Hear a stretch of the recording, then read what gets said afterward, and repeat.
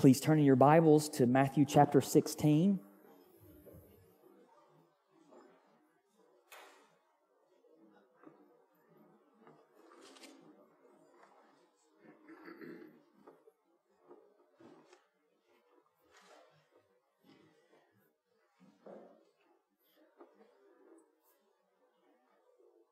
Happy birthday, Joe.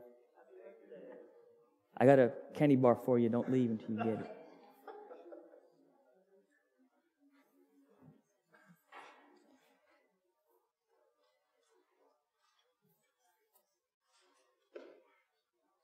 We're in Matthew 16 this morning. Matthew 16, 13 through 17. Matthew 16, verses 13 through 17. Now when Jesus came into the district of Caesarea Philippi, He asked His disciples, "Who do people say that the Son of Man is?" And they said, "Some say John the Baptist, others say Elijah, and others Jeremiah or one of the prophets." He said to them, "But who do you say that I am?" Simon Peter replied, "You are the Christ, the Son of the living God." And Jesus answered him, "Blessed are you, Simon Bar-Jonah, for flesh and blood has not revealed this to you, but my Father who is in heaven." Father, we pray that you would help me give your people a sense of your word and help them understand the reading.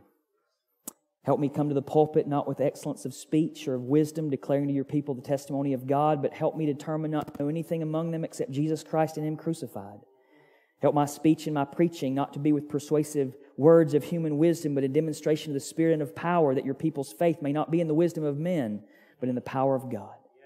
Help me preach the gospel and present the gospel of Christ without charge, that I may not abuse my authority in the gospel.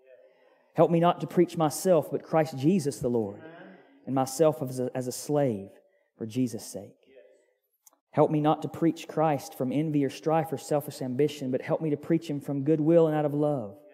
Help me to preach Christ, warning every man and teaching every man in all wisdom, that I may present every man perfect in Christ Jesus. Help me preach the Word. Help me be ready in season and out of season. Help me convince, rebuke, exhort with all long-suffering and teaching. Help me to preach the gospel so that it does not come to your people in word only, but also in power and in the Holy Spirit and much assurance. Help me praise your works and declare your mighty acts from the pulpit. Help me speak of the might of your awesome acts and declare your greatness. Help me speak of the glory of your kingdom and of your power. Grant that utterance would be given to me, that I may open my mouth boldly to make known the mystery of the gospel. Help me to be diligent to present myself approved to you, a worker who does not need to be ashamed, rightly dividing the word of truth. Help me to believe what I preach. Grip me with it and humble me with it, and help me exult in it until I'm lost in wonder, love, and praise. Help me give your people a sense of you and your presence when I preach. Help me give them a glimpse of your glory and majesty and love of Christ my Savior, and the magnificence of the gospel. Cut all the ribbons that tie me to the frowns and smiles of men, and drive a steel beam down my backbone, and free me to serve you for your glory alone. Father, please help me to seek to serve your people and not impress them with myself. May I impress them with Jesus. May they not say what a wonderful preacher, but what a wonderful Savior. Oh, Father, please make me one of your special instruments of revival and use me in your glorious employ. Please make me mighty in the Scriptures, and please make my life to be dominated by a sense of your greatness and your majesty and your holiness. Please make my mind and heart aglow with the great truths of the doctrines of grace. Cause me to learn what it is to die to self and to all human aims and personal ambitions. Please make me willing to be a fool for Christ's sake. Please make me willing to bear reproach and falsehood for your sake. Please help me labor and be willing to suffer for your name's sake. Please make my supreme desire not to be to gain earth's accolades, but to win your approbation when I appear before your awesome judgment seat. Please help me preach with a broken heart and tear-filled eyes. Please grant my ministry an extraordinary effusion of your Holy Spirit, and allow me to witness signs and wonders following in the transformation of multitudes of human lives. God, let us hear from you. Let us be changed. Let us be transformed. And we ask it for Jesus' sake. Amen.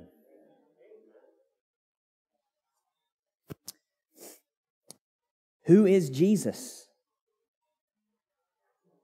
Who is Jesus? This is the most important question you will ever ask and answer in your life. And we see the answer to this question in our text today, a text that is one of the climaxes of the book of Matthew. I say one of the climaxes because if you go to the end, when Jesus dies on the cross and there's this great earthquake, and they're mocking Him, He said He's the Son of God. A Roman centurion gets it and says, surely this man was the Son of God. But this is a climax here. This is a climax of the gospel where Jesus is declared to be the Son of the living God. Matthew's gospel is all about Jesus. That's the main... my seminary president in Westminster West told me the main application of every pericope, paragraph, sermon, portion of the gospel is the identity of Jesus Christ. Who is Jesus? Who is Jesus? It's not mainly about sharing your bread with people, right? People preach on the feeding the 5,000, and now kids, Jesus is teaching us to share our bread and fish. Well, maybe that's a side application. The main thing is it's God before us who created bread out of nothing.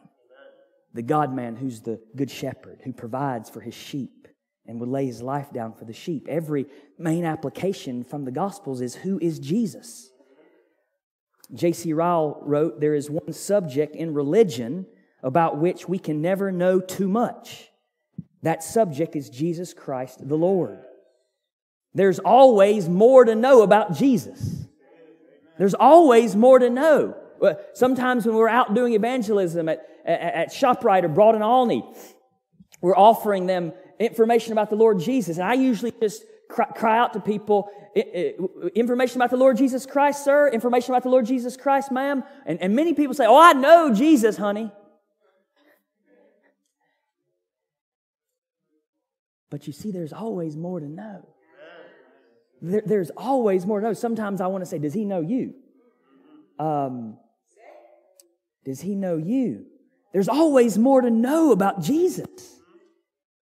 Like that song from City of Light, I want to know you and know you more. Friend, is that your desire? Do you realize that? Do you realize there's always more to know about Jesus?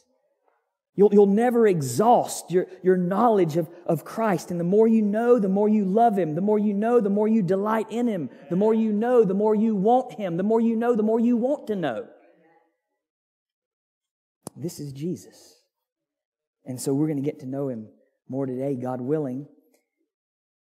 First, we see Jesus ask His disciples what other people are saying about Him. Look at verse 13. Now, when Jesus came into the district of Caesarea Philippi, He asked His disciples, who do people say that the Son of Man is? Jesus and His disciples travel to this place called Caesarea Philippi.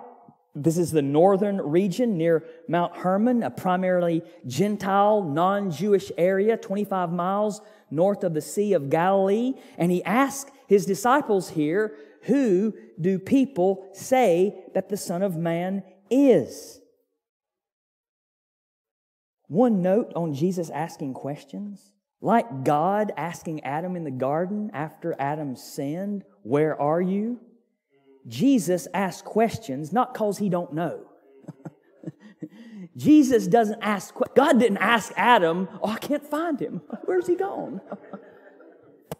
Well, God asked Adam, Jesus is God, and He doesn't ask questions because He needs information. Jesus asks questions to challenge, test, and teach His disciples. Like in John 6, 5 through 6.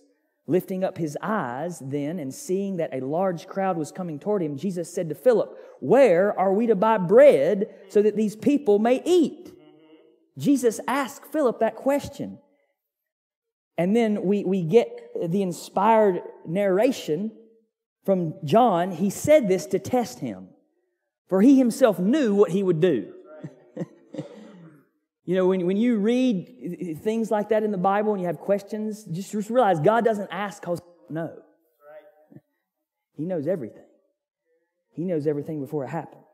And so Jesus is asking His disciples a question here to test and challenge and teach them. And Jesus here calls Himself in the question the Son of Man, which even by the fact that He's asking the question shows us that name which He goes by, He loves to go by that name, Son of Man, isn't clearly evident what that means to people, because He's asking, who do people say the Son of Man is? And remember, we've spoken about this before in prior sermons. Son of Man conceals. He's saying, I'm a man. Son of Man means he's a man, and Jesus is a man. But we've also seen, it also reveals something about Jesus in sort of a hidden way, because the Son of Man is the divine figure who has everlasting rule and dominion in Daniel chapter 7. And so Jesus calls Himself the Son of Man. Who are people saying the Son of Man is? Is this an arrogant question? Is this an arrogant question for Jesus to ask? I mean, what if I came up to y'all this morning and said, hey everyone, what's the neighborhood saying about me? What's the word on the street about Joseph Randall? Come on, I know they're talking about me. I mean, you can't help but talk about me. What's everybody saying? I mean, if He's asking that way, right, that would seem sort of arrogant, wouldn't it? Have you ever read the Gospels and tried to think of Jesus as just a man? He would be the most arrogant man who's ever lived if He's just a man. I mean, Jesus said, I am the bread of life. I am the light of the world. He said, before Abraham was, I am. And they picked up stones to kill Him when He said that, because I am is the name of God Almighty. I am the door. I am the good shepherd. I am the resurrection and the life. I am the true vine. I mean, Jesus said, if you believe in Me, you won't die. He said, I am the way, the truth, and the life, and no one comes to the Father except through Me. Yeah. If He's just a mere man, He's the most arrogant man who's ever lived. You have heard it said of old, you shall not murder, but I say to you, who you think you are? He's God Almighty come in the flesh is who He is. He's not just a mere man. He's the God-man. And He can ask any question He wants. And so He asked this question to His disciples in verse 13. And Jesus' disciples tell Him what other people are saying about Him. They don't tell Him all the things people are saying. They sort of focus on the good, because we've seen people say He's a demon and has a demon. So they sort of focus on the good. Verse 14, and they said, some say John the Baptist, others say Elijah, and others Jeremiah or one of the prophets. Now this is an amazing company that Jesus is included in. Some say He's John the Baptist. Remember what Jesus said about John the Baptist in Matthew 11:11. Truly I say to you, among those born of women, there has arisen no one greater than John the Baptist.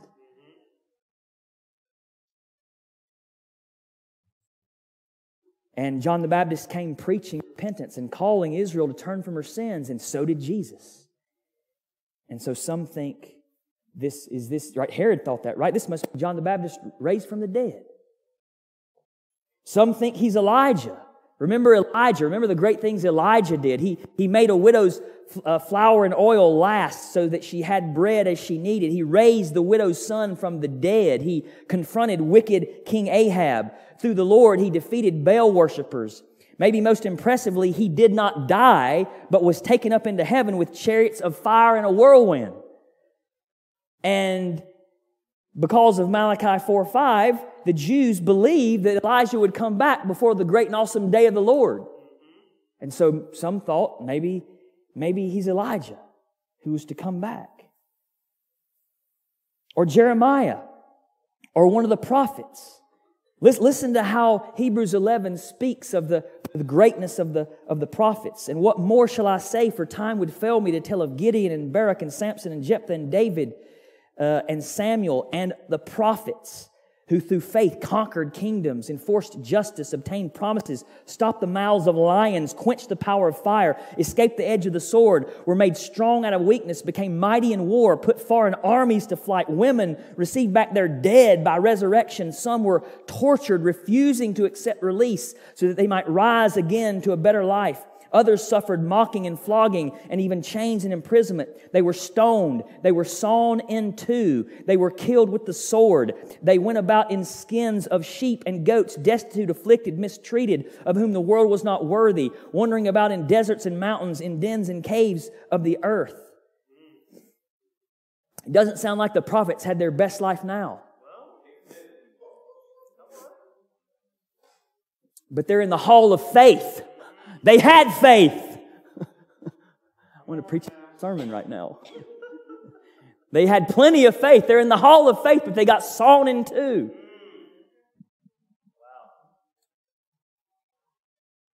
So like Jeremiah and the prophets, Jesus pointed out Israel's sins and called them to repent, and He was a suffering servant. And Jeremiah is known as the weeping prophet, and so people saw these parallels between the greatness of Jeremiah, the greatness of the prophets, and this man, Christ Jesus. Hallelujah. But Jesus is greater than them all. Jesus is greater than them all. He's greater than Elijah. He's greater than John the Baptist. He's greater than Jeremiah. He's greater than the prophets. He's greater than all those in the hall of faith of Hebrews 11. He's in a class by himself. Elijah was a sinner who needed a Savior. John the Baptist was a sinner who needed a Savior. Jeremiah and all the prophets were sinners who needed a Savior.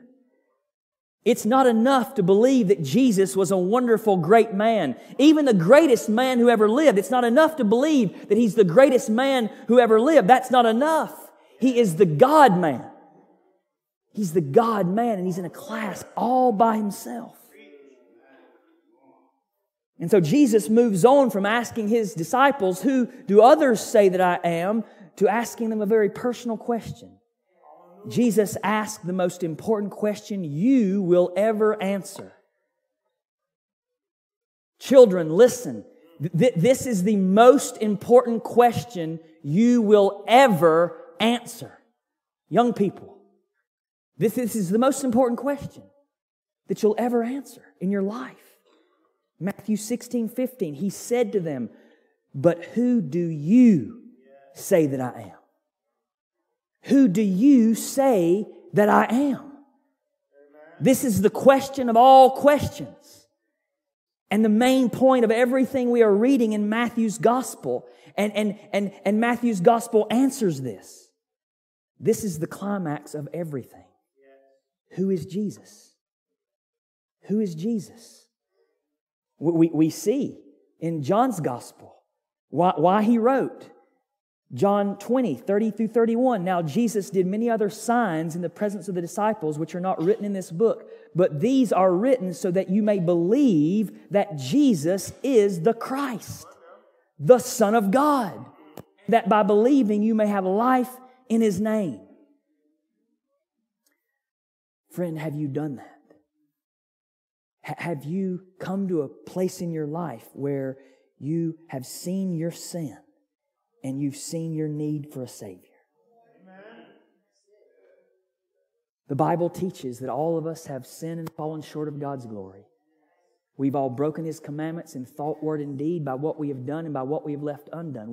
We've not loved other people as we love ourselves. We've failed to do that. We've not loved God with all our heart, mind, soul, and strength. We harbor bitterness and anger toward people. We refuse to speak to people. I remember one pastor telling me, if you want to know how your relationship with God is, pick the worst, hardest relationship in your life. That's how you're doing with God. Come on now. You ain't talking to somebody, well, God ain't talking to you. Come on now. My Lord. Hallelujah.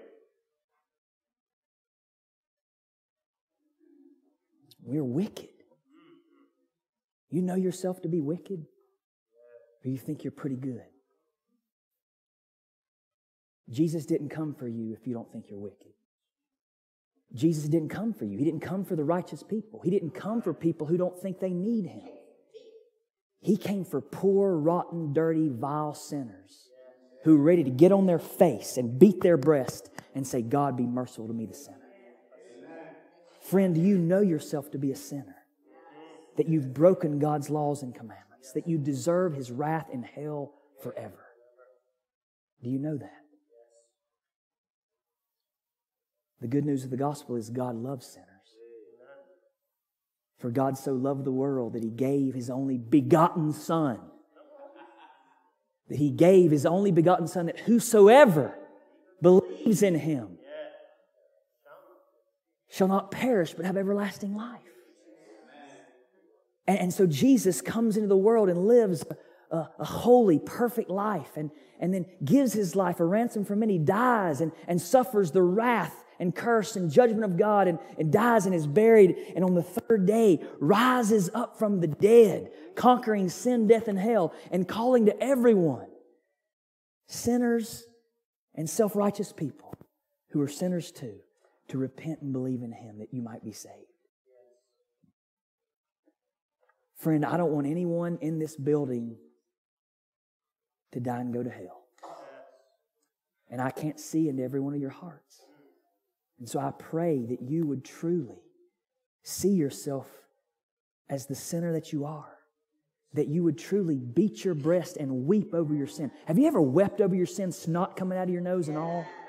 Have you ever had a dealing with God Almighty where you wept over your sin? Where you're broken over your sin? James says, mourn and howl and weep. You adulterous people. Have you ever done that? You ever done that over your sin? And then you come to Christ. And He wipes your face. He cleans your nose. He says, welcome, my beloved child. You are forgiven. You're forgiven. No matter what you've done. No matter how bad you've been. You are forgiven. My Son died for you. My Son loves you. I love you. I gave my Son for you. And He forgives.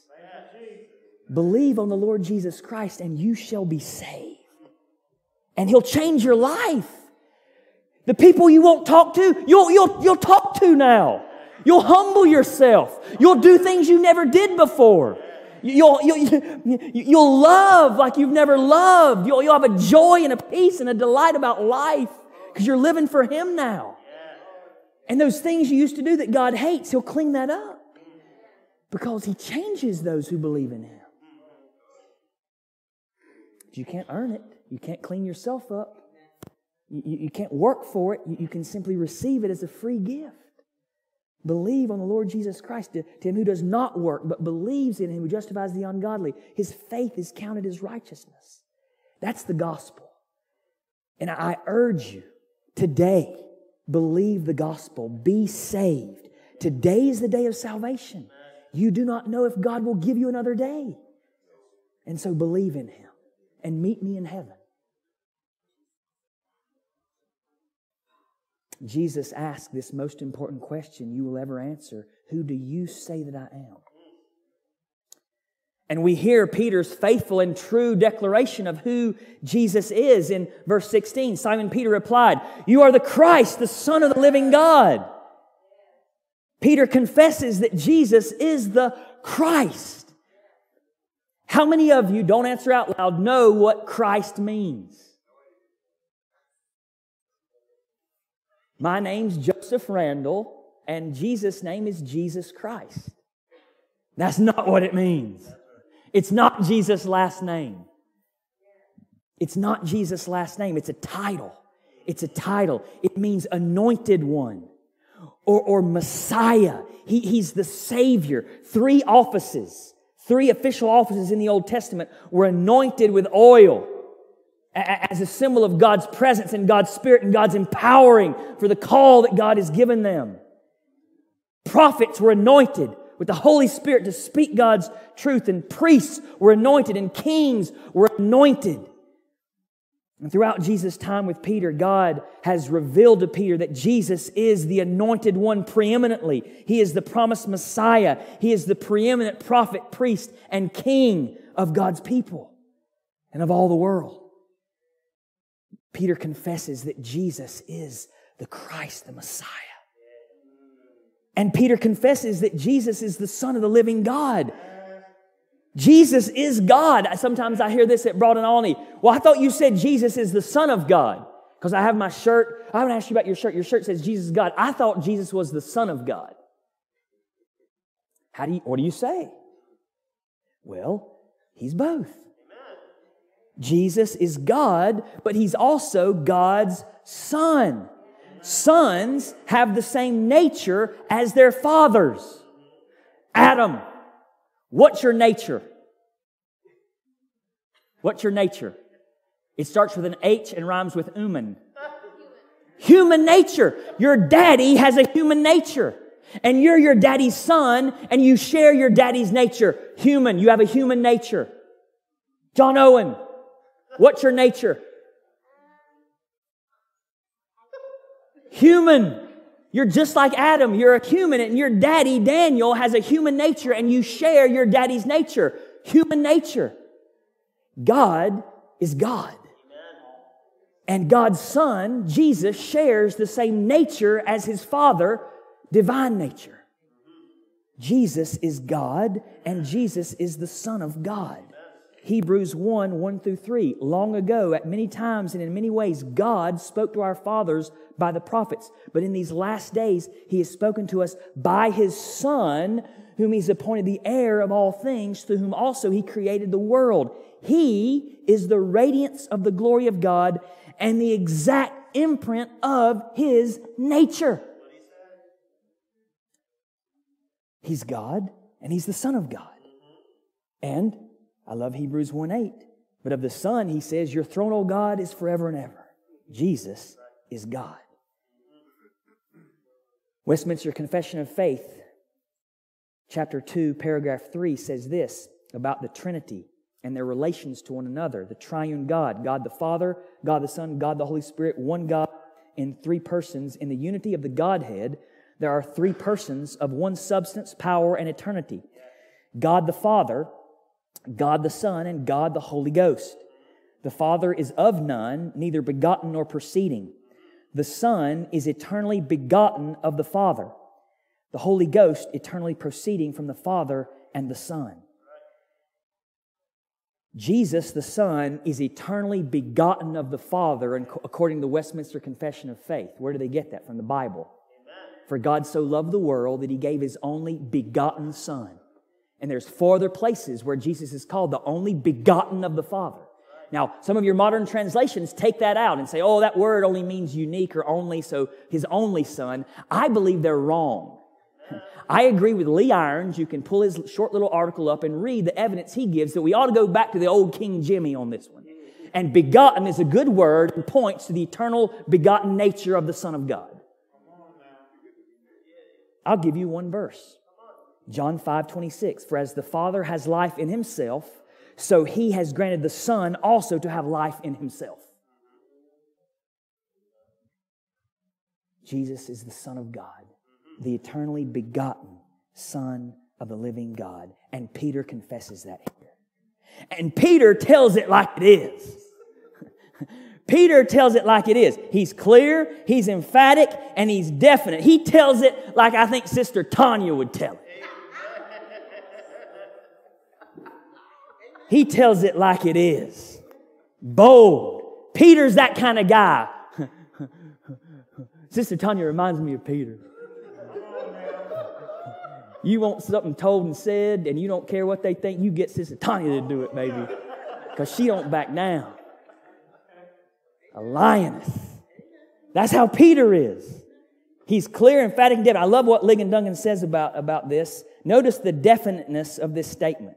There are only 10 words, but in the original there are 4 definite articles. It's very emphatic. And the way Peter answers Jesus is not subjective, it's objective. Peter doesn't say, well, Lord, these Pharisees and Sadducees are confused about this, and they're the religious leaders of our people. How can you expect uneducated fisherman like us to give you an answer to that question. Nor does he say, well, Lord, you know, I personally believe that you're the Messiah, but there are a lot of people who don't. I mean, Peter's answer is the most unpolitically correct, un-postmodern answer that you could possibly anticipate. He doesn't say, you know, I personally believe that you're the Messiah, but how could I be so narrow and arrogant as to say that this is a universal statement for everybody else? No. Peter says, you are the Christ. You are God's living Son. Peter makes a universal statement. He pronounces a universal confession and truth. It's a profound statement, and I want you to look at it. He tells it like it is. There's only one way to God. There's only one way to be saved. Every other religion leads to hell. Do you realize that? If you love your Buddhist friends, if you love your Hindu friends, if you love your Muslim friends, if you love your religious friends who go to church a lot but don't know Jesus, then you'll tell them about Jesus and that He's the only way to God. Parents, you're going to tell your children about Jesus because unless they believe in Him, they're going to go to hell. Your child's only hope is Jesus. Peter is very clear here.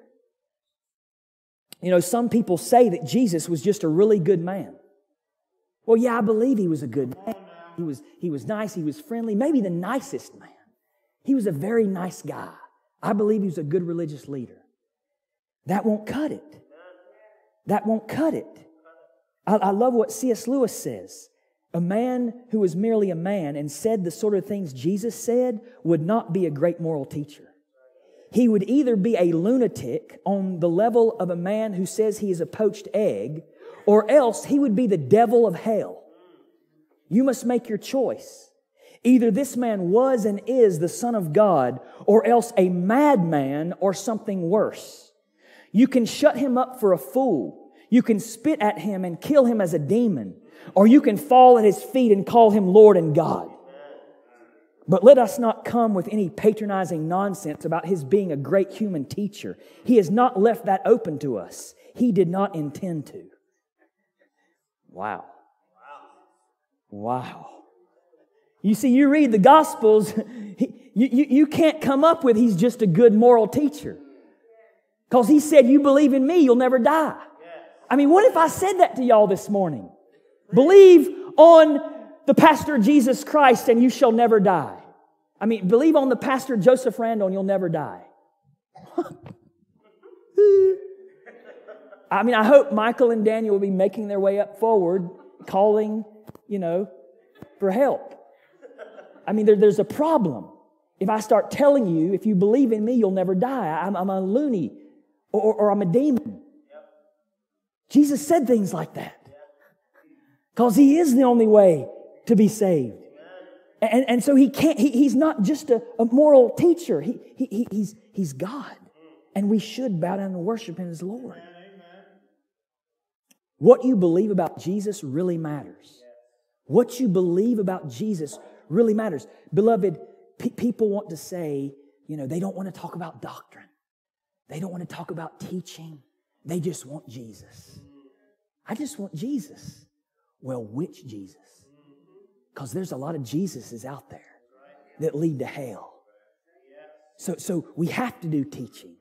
We have to do doctrine if we love Jesus. Because as soon as you start to define who Jesus is, you're doing doctrine.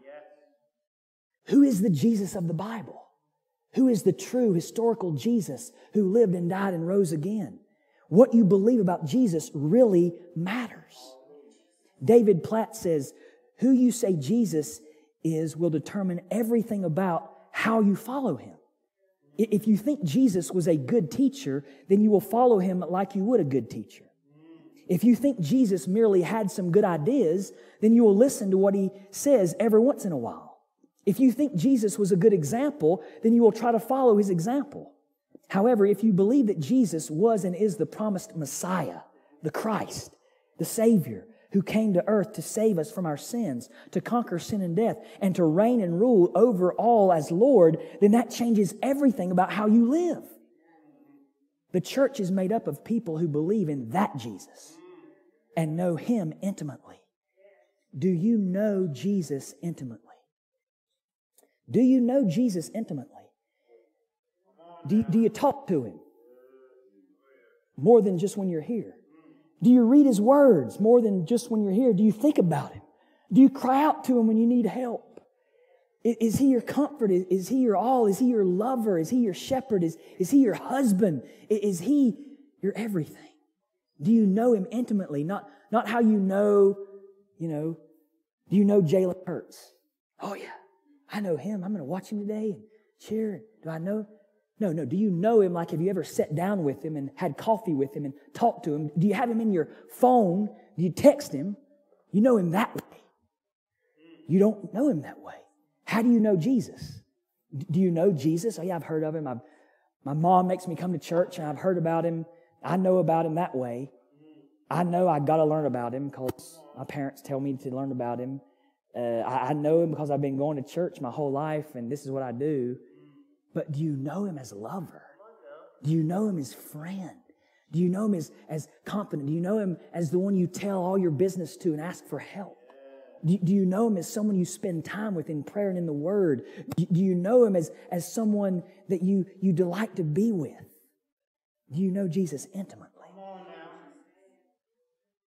I read one pastor wrote this week, if people in our churches attend only once or twice monthly, want the shortest meetings possible, have no appetite for prayer, and aren't interested in spiritual things, something is wrong. If they know more about how to use their phones than their New Testament, but then say they want to go to heaven for eternity, we have to stop and ask ourselves, what has my preaching ministry produced? I don't want anybody who's set under my preaching ministry to die and go to hell. I want everybody to be saved. And you must believe on the Lord Jesus Christ. You must confess Him like this as Peter and believe on Him and trust Him and follow Him. What you believe about Jesus really matters, and how you answer this question is the most important thing about you. Next, we see in our passage, only God the Father can reveal to people the true identity of Jesus. Only God can do this. I mean, there's a sense in which what I'm doing right now is impossible. Pleading with people to know who Christ is. But I can't make that happen. God has to act. God has to do something supernatural where His Spirit comes down and awakens you. Otherwise, you're going to fall asleep and be bored about Jesus. You're just going to find it boring unless God comes and awakens you. I thought church was boring, kids. I mean, if I was under 18, I tell you this all the time, I was bored to death at church because I was dead. I was dead in sin. I was on my way to hell. And then God awakened me. God has to do this for you. God did this for Peter. Only God the Father can reveal to people the true identity of Jesus. Verse 17, and Jesus answered him, "Blessed are you, Simon Bar-Jonah, for flesh and blood has not revealed this to you, but my Father who is in heaven." Jesus tells Simon Peter, the son of Jonah, that he's blessed. What does it mean to be blessed? It means to know Jesus, who Jesus truly is. That's what it means to be blessed. It's to know who Jesus truly is and to confess who Jesus truly is and to believe who Jesus truly is and to trust, love, and obey and follow Jesus is the definition of what it means to be blessed. To be blessed is deep joy, deep happiness, deep satisfaction, all according to God's definitions of joy and happiness and satisfaction. It's the opposite of being cursed. It's to have God smile and approval and blessing. It's to have God sing over you with loud shouts of joy and delight. And beloved, know that God does that over you who have confessed that Jesus is the Christ. You are blessed. If you have confessed like Peter that Jesus is the Christ, the Son of the living God, you are blessed like this. You are loved of God. You are accepted. You are forgiven. He sings over you. He shouts over you with loud shouts of joy and delight in you, believer. That's the privilege we have of being God's sons and daughters. We're blessed like Peter. And Jesus, Father in heaven, revealed this truth to Peter. Jesus tells him, for flesh and blood has not revealed this to you, but my Father who is in heaven. God the Father revealed this to Peter. He wouldn't get this on his own. God had to reveal this to Peter. That could be a scary thing. I mean, you think about all that Peter's seen. Judas saw the same things. Can you imagine seeing the ministry of Jesus dying and going to hell? Because the Father didn't reveal it to Judas. Can you imagine that? Being with the living Christ, seeing Him do these miracles. Again, we talked about this a few weeks ago. If you saw miracles, you think, oh yeah, I'd believe. If I saw Jesus feed 20,000 people from nothing, I would believe. No, you wouldn't, unless the Father revealed it to you. Judas saw all these miracles. He walked with Jesus, talked with Jesus. He had the best pastor in the world, Jesus. And he died and went to hell because the Father had not revealed Jesus to Judas. But the Father revealed it to Peter. The Father revealed this truth to Peter. Has God revealed the truth to you? Has God revealed the truth to you? I would just encourage you, if you're not getting this, if you're sitting there thinking, man, when he talked about sin, he was really self-righteous. That was just mean. That wasn't right to talk about sin. When he talks about hell, just so judgmental. I would encourage you to pray that the Father reveal to you His truth. I would encourage you to pray right now, God, I don't want to listen to this guy. He's telling me the truth, but I don't want to listen. God, reveal the truth about Christ to me. Beg God to reveal the truth about Jesus to you, that He might save your soul. Because unless God does that, you will not be saved. No matter how good your pastor is. No matter how good your preacher is. Because you can walk with Jesus Himself like Judas and die and go to hell unless the Father reveals the truth to you. So beg Him to do it. Father, that moves me to pray. Father, if there's anything wrong in my life, reveal it to me, Father. If there's anything I'm doing that doesn't please you, Father, reveal that to me. If there's any way I'm not loving people as I should, if there's any way I'm being selfish, if there's any secret sin that I'm deceived by, Lord, reveal that to me because I want to be with you and I want to repent. Give me Jesus. We should pray that way. Father, reveal truth to me. Jesus said in John 6:44, no one can come to me unless the Father who sent me draws him. No one is going to come to Jesus unless the Father draws them. It's sovereign grace. Sovereign grace. No one can come to me, Jesus said, unless the Father who sent me draws him. And on that point that Jesus is God, Jesus does the same thing. In Matthew 11:27, we read Jesus say, all things have been handed over to me by my Father, and no one knows the Son except the Father, and no one knows the Father except the Son, and anyone to whom the Son chooses to reveal Him. If you know the Son, it's because the Father revealed that to you. If you know the Father, it's because the Son revealed that to you. Jesus is God. He does what God does. He reveals the truth. God the Father drew Peter by showing him who Jesus is. Jesus came preaching powerfully like no other. Jesus healed the sick. He cast out demons. He cleansed lepers. He forgave sins. He made the lame to walk. He healed the withered hand. He calmed the storm. He called Himself the bridegroom. He raised up the dead. He fed thousands of people bread that He Himself created as the good shepherd. He opened deaf ears. He opened blind eyes. Jesus is the Christ.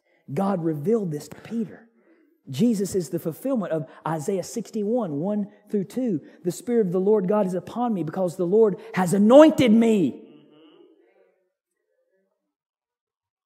He's the Christ, has anointed me to bring good news to the poor. He has sent me to bind up the brokenhearted, to proclaim liberty to the captives and the opening of the prison to those who are bound, to proclaim the year of the Lord's favor. Jesus is the fulfillment of Daniel 9, 25 through 26. Know therefore and understand that from the going out of the word to restore a building, Jerusalem, to the coming of an anointed one, a prince, And after the 62 weeks, an anointed one shall be cut off and shall have nothing. Jesus is David's greater son who will sit on his throne forever and ever. And to accomplish this, Jesus, our prophet, priest, and king, was cut off and had nothing on that cross. He's the prophet whose mouth was shut up and silent before his murderers, whose mouth cried out when he was forsaken by his Father, my God, why hast thou forsaken me? Whose mouth cried out, it is finished, when he accomplished all that his Father asked him to do. He's the priest who didn't just offer sacrifices, but who gave his very self up to be slaughtered for the sins of his people. He's the king who was humiliated, whipped and beaten, stripped naked, spit upon, had a crown of thorns put on his head. The king who was deposed in the most gruesome way. But he conquered it all and rose up from the dead. And because he rose, he's the conquering, victorious, triumphant Christ in power. In Jesus Christ, we have the greatest prophet who speaks the Word of God to us, who tells us all we need to know to live a holy and happy life, who is the Word of God made flesh, who tells us how to be forgiven our sins and how to be brought into a right relationship with God. In Jesus Christ, we have the greatest high priest who lived the perfect life we should have lived so that He could provide the perfect sacrifice for our sins and provide us with the perfect righteousness we need to stand before a holy God. He's the priest who offered the sacrifice, was Himself the sacrifice, and was made our sin that we might become the righteousness of God in Him. He's the priest who rose up from the dead and ever lives to make intercession for us. In Jesus Christ, we have the great King who protects and provides for us all that we need and more. He protects us. He purifies us. He rules over us. He conquers us with His beauty and grace and love and mercy, and will conquer all of our enemies forever. Walter Kaiser, in his book, The Messiah in the Old Testament, writes, He's the seed of the woman who crushed the devil's head. He's the one through whom all the nations of the earth will be blessed. He's the bright morning star. He's the great prophet like Moses who was to come. He's the witness. He's the redeemer. He's the mediator. He's the anointed one. He's the faithful priest. He's David's house, throne, and kingdom. He's the conqueror. He's the rejected stone. He's the betrayed one. He's the one who died and was resurrected. He's the great bridegroom. He's the triumphant king. He's the teacher. He's the greater David. He's the coming ruler. He's born of a virgin. He's wonderful counselor, mighty God, everlasting Father, Prince of Peace. He exercises universal triumph. He's the foundation stone. He's the servant of the Lord. He's the proclaimer of good news. He's the Lord our righteousness. He's the priestly king. He's the yes and amen to all of God's inviolable promises. He's the good shepherd. He's the unifier of the nation. He's the Son of Man. He's the coming anointed ruler. He's the desire of the nations. He's the signet ring. He's the preeminent high priest. He's the pierced one. He's the rejected one. He's the smitten companion. He's the messenger of the covenant. He's the Son of righteousness who rises with healing in His wings. That's my King. Do you know Him? Do you know my King today? And because He's all this and more, because He's the Christ, we turn to Him from sin. Because He's the Christ, we stay married and love our spouses no matter what. Because He's the Christ, we love our children and we bring them to church. And we teach them about Jesus diligently. Because He's the Christ, we may change our phone number and get rid of our computer to avoid sin. We cut off those hands and pluck out those eyes. Because He's the Christ, we don't get jealous of one another. In ministry, in family, in stuff and possessions, of wives, of position, of power, of money, we die to jealousy. Because He's the Christ, we tell the truth on our tax returns, even if we'll lose a lot of money. Because He's the Christ, we fight to turn from lust and pornography. Because He's the Christ, we love one another deeply, not judging one another or talking about a person in ways we would not if that person were present. Because He's the Christ, we make gathering with His church on the Lord's Day a priority in our lives every Sunday. Because He's the Christ, we fight for joy in Him more than in anything else in life. Because He's the Christ, we hold on to everything in this life with a loose grip. We are generous. We give. Because He's the Christ, we love lavishly. We repent often. We humble ourselves before one another and submit to one another. Because He's the Christ, We long for lost sinners to know Him. We long to make disciples. Do you long to see other people come to Christ? Like, is that a desire for you? Friend, if you don't desire that, you may not be saved.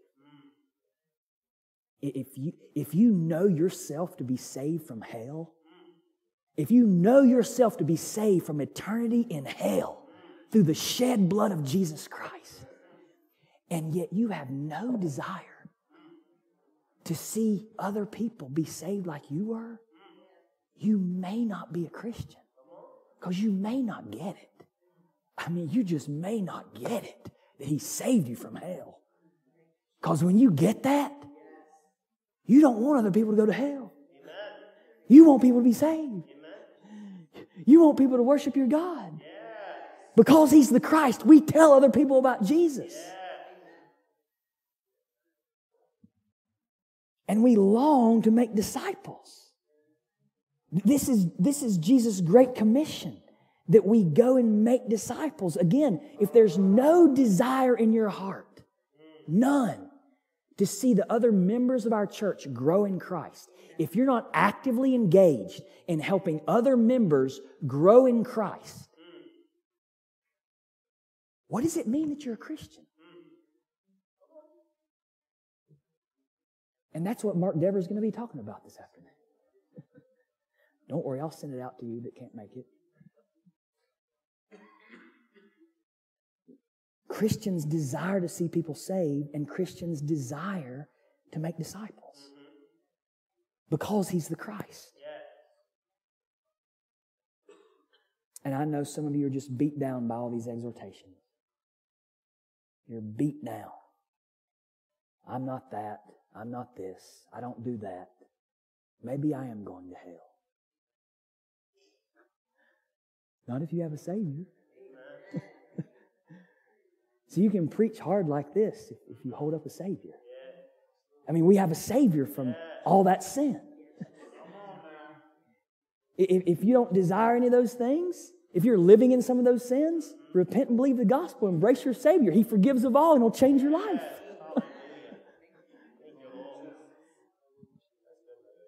Because He's the Christ.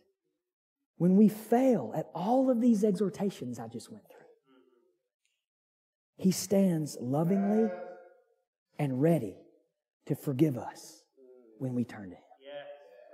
The answer is always the same. Come to Christ. You feel beat down? Come to Christ. Come to Jesus. Confess your sins. Believe on the Lord Jesus Christ and you shall be saved. He will help you. He will forgive you. He will walk with you and empower you to begin to do some of these things. Lord, I'm convicted by the sermon. I'm not. I haven't shared my faith with an unbeliever in 6 months. Or I never have. I've never shared my faith with an unbeliever with the intent to see them get saved and know Christ. And Lord, I feel convicted about that. Jesus, help me. Forgive me. And He forgives. He forgives. The vilest of sinners who truly believes that moment from Jesus, a pardon receives.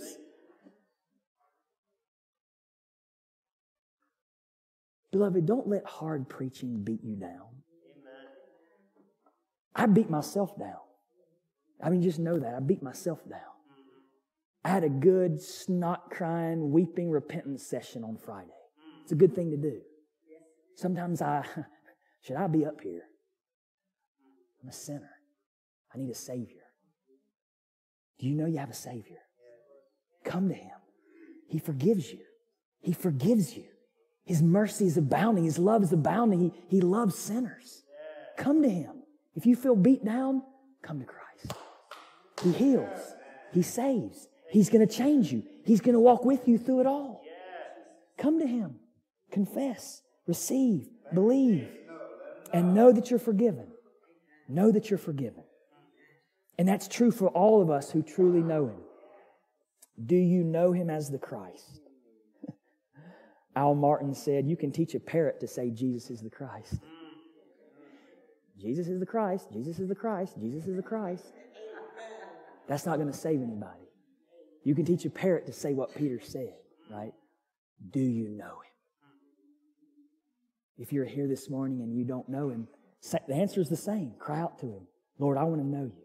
Reveal Yourself to me. Keep coming. Keep hearing the gospel. Talk to me afterwards.